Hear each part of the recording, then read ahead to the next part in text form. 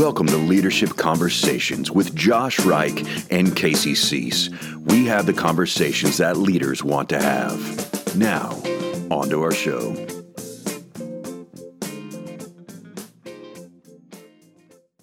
Hey, everybody, and welcome to another episode of Leadership Conversations. I'm Josh Reich, and I am joined by my co-host, as always, Casey Cease. What's up, Josh? Good to have you back, man. And I'm glad to be back. Thank you for having me back. I debated about inviting you back or not. Do I bring? I know, but you need me to be able to edit it and upload it. So you figured. True. You play an important role in this entire process, and so we each have our gifts that we bring. So what he's basically saying, meta narrative friends, is please help me get out of this. Hey, does anybody out there know how to edit podcasts so Josh can do it on his own, right? No, it'd be less fun on my own. It'd be less fun on your own. It'd be less fun on my own. But anyway, so today we are talking about something that I think a lot of the leaders deal with. If you have not experienced this yet, then you are probably very new in the leadership game. But at some point, you will be betrayed as a leader. You will have somebody that is close to you. It could be a board member, an elder, a staff member. Might be somebody that's a close friend of your spouse.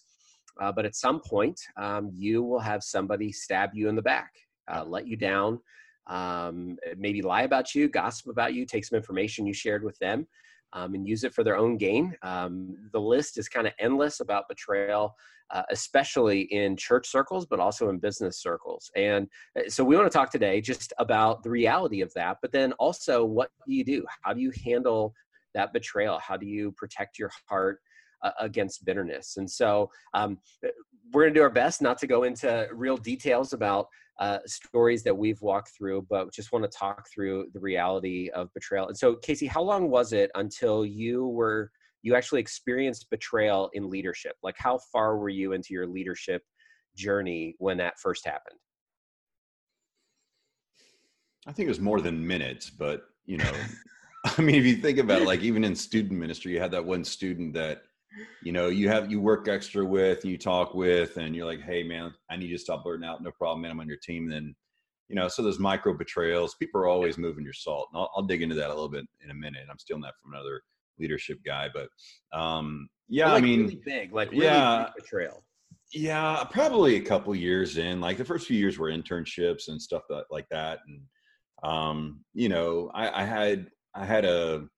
I had somebody that was in a position of leadership over me that was unhappy with the decision I had made. And he was pretty nasty about that. And so, that felt like a betrayal from a leader.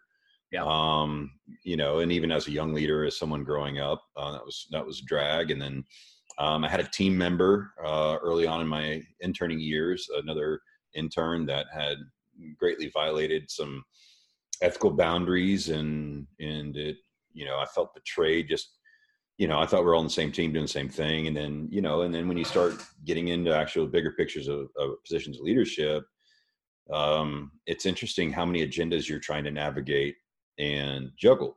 And so really, I would say and I think it's important to clarify that to experience it as a betrayal or see it as an intentional betrayal are probably two different things. Like some things feel like they're betrayal, but maybe actually aren't an actual betrayal, but they're still experienced that way, and then so like someone might do something pretty hurtful or harmful, more negligent than intentional. And then there's people who intentionally go behind your back and try to cause issues for you. And there aren't a ton early on that I experienced directly that way, more of more negligent betrayals than proactive betrayals, I would say. But, definitely over the years of leadership, it was, there's definitely moments of, especially in church planning, right? When people say, oh, we're with you, we love you, we're 100% here. And then they write a nasty blog post about you and they take off, so. Yeah. Well, and I think you have to have a level of relationship for somebody for it to feel like a betrayal. Like there has to be a depth to the relationship for you to hurt and for you to feel that the depth of that, instead of, well, they were here for a season and then they left, right. Because in churches, especially if so where we are in Tucson, we're near an Air Force base. And so there's just a lot of turnover.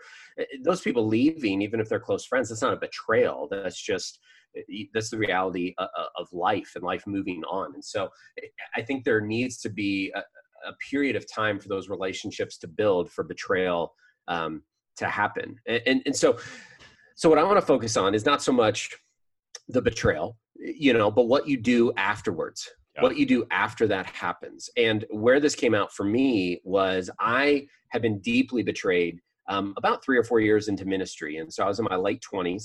And when we moved to Tucson, we planted our church, and we were a few years into it. And the guy who was my closest staff member, he led worship, oversaw all the business. And he was like, we worked hand in hand together, leading this church. And he came to me and he said, I feel like you're making me pay for what somebody else did. And that hit me like a ton of bricks, because I never realized that I was actually holding on to the betrayal that somebody had done. I was holding on to not trusting other people. And he said, at some point, you're going to have to let me in, and you're going to have to trust.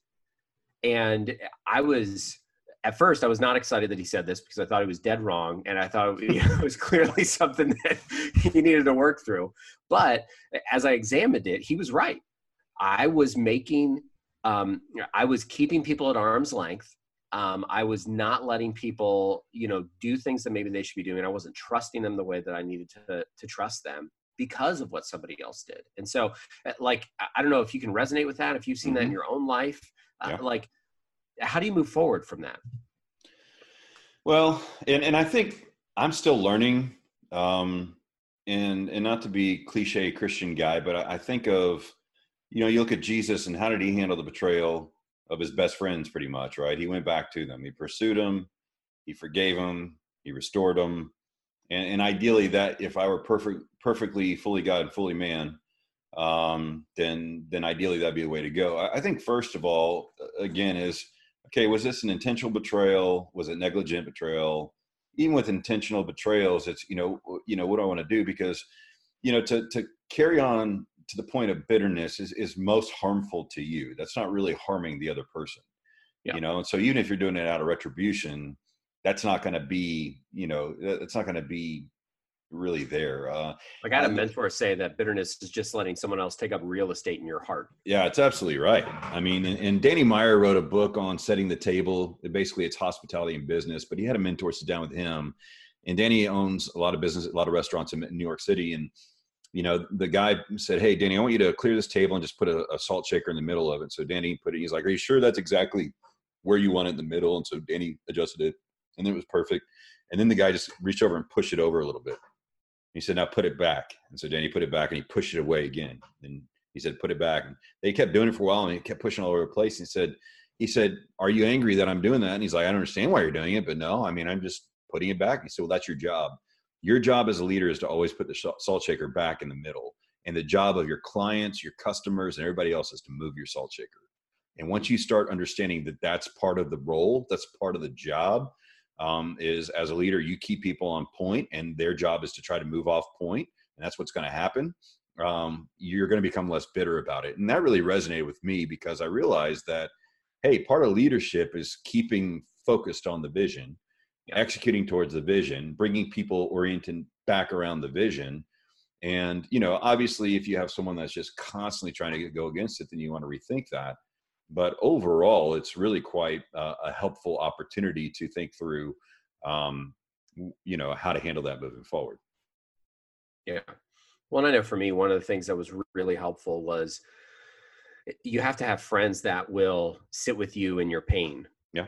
And will weep with you, will grieve with you. And you have to have that. You can't, too many times, I think, for leaders, one of the reasons we get bitter when we're hurt is because we then don't let anybody in, right? To help us walk.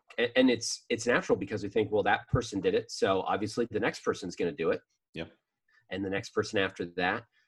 But the reality is, one of the things that I've just seen in my own life is that for a leader, hope is really the battleground for them. Yeah.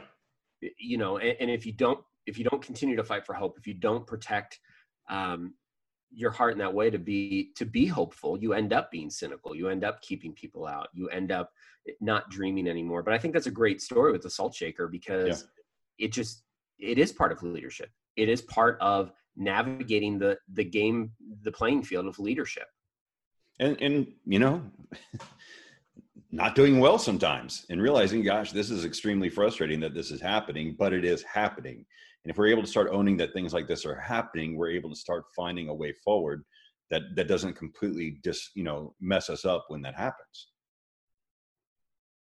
So how do you, when you've been hurt, when you've been betrayed, how do you hope again?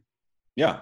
So really for me, the way I know I'm maturing in this is the amount of time that it's a visceral reaction where it's like my gut and obsessive. And really, when I was church planning and pastoring, when I was able to get it down to about 2 to 3 days, within, the first day, you sit and have that meeting with someone on Sunday afternoon, you're already raw from preaching and they come and meet you like, hey, we're leaving the church, blah, blah, blah. You're horrible. And they call on something else, and it's like, oh, you just feel rotten. But I knew like, if I can make it to Monday, and Monday, it still stings a bit. By Tuesday or Wednesday, it's Tuesday I've written my sermon and I'm ready to prove them that I'm not a piece of junk, and get through my own issues, and by Wednesday, I'm like, okay, well, it's still sensitive, but it's fine. I think it's just admit that you're hurt. I think so many people burn so much energy, like, man, this hurts. They don't want to say that, right? They rather point out the injustice than the effect. I would say the sooner you can say, man, this really stings, this really hurts, this really is a challenge for me. Acknowledging it is the first key. The second key, I think, is to really, like I said before, frustration is unmet expectation. And what was I expecting? In the situation, I expected them to stay here forever. Okay, well, what was maybe unrealistic about my expectation? The more I can take responsibility, at least. Where did that expectation come from? Yeah, where did it come from? Even if they said, we're here with you forever, right? Remember, their job is to move the salt shaker, right? And so, if my daughter says, Dad, I'm going to love you forever and ever, you're my favorite guy on the planet, that's fine until her husband comes along. Yeah. Right. Or some other boy, so it's like, I've got to know my place and know what it is. And, understanding that role of a pastor, role of a business leader, role of a CEO or a nonprofit leader, like whatever your leadership role as a dad is, people are going to go against specifically you personally, but also they're going to buck against your role and your authority. And you're going to have to make decisions on how you're going to process it. Like you said, to not process it in isolation, and then to come up with a way for you to heal. At times, if you're able to have conversations with the people, if the relationship is worth, trying to salvage beyond your current arrangement, to obviously trying to do the best you can to move on and not think ill of the person. It's always helped me to pray for those folks that I've felt have betrayed me, at least to prevent bitterness. I think with the expectations though, like to not only articulate, I'm hurt, I'm sad, I feel devastated, to articulate that, but then why you feel that way. Because oftentimes what I found with betrayal in my own life is that there's usually a connection to something in my childhood. Yeah. There's usually something that it connects back to that I've just not dealt with yet, that I've not faced yet. Or maybe that I just don't understand the depths of like how far those strings go into my soul. Right. And I think, for a lot of leaders, it is, that's scary then, because you have to start walking through maybe some places that you don't want to walk through. Right. You have to enter some doors that maybe you'd rather keep closed. That's absolutely true.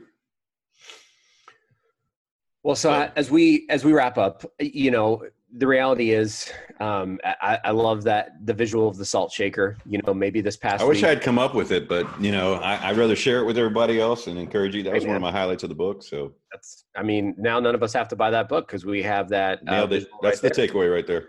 Yep. And so, there's a good chance that this past week somebody has moved your salt shaker. Yep. And you are facing that, and so just know that that's part of leadership.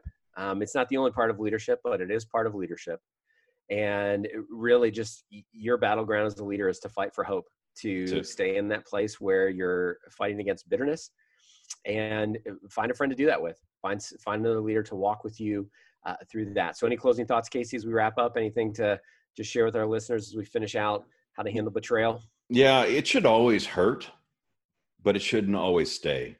And I think as you grow as a leader, you don't want to become so numb or insensitive. I don't think that's the goal.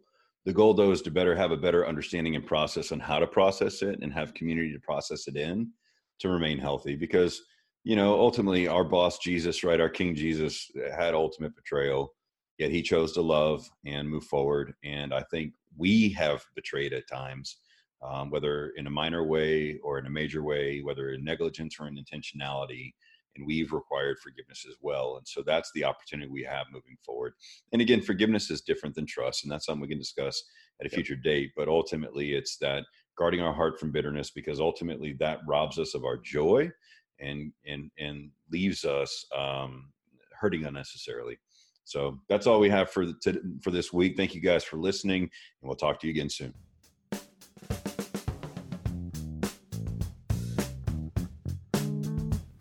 Thank you for listening to Leadership Conversations. If you enjoyed this episode, please feel free to share it. Also, leave a review for us on iTunes and Google Play. If you'd like to stay connected, please visit our website at www.leaderconvos.com.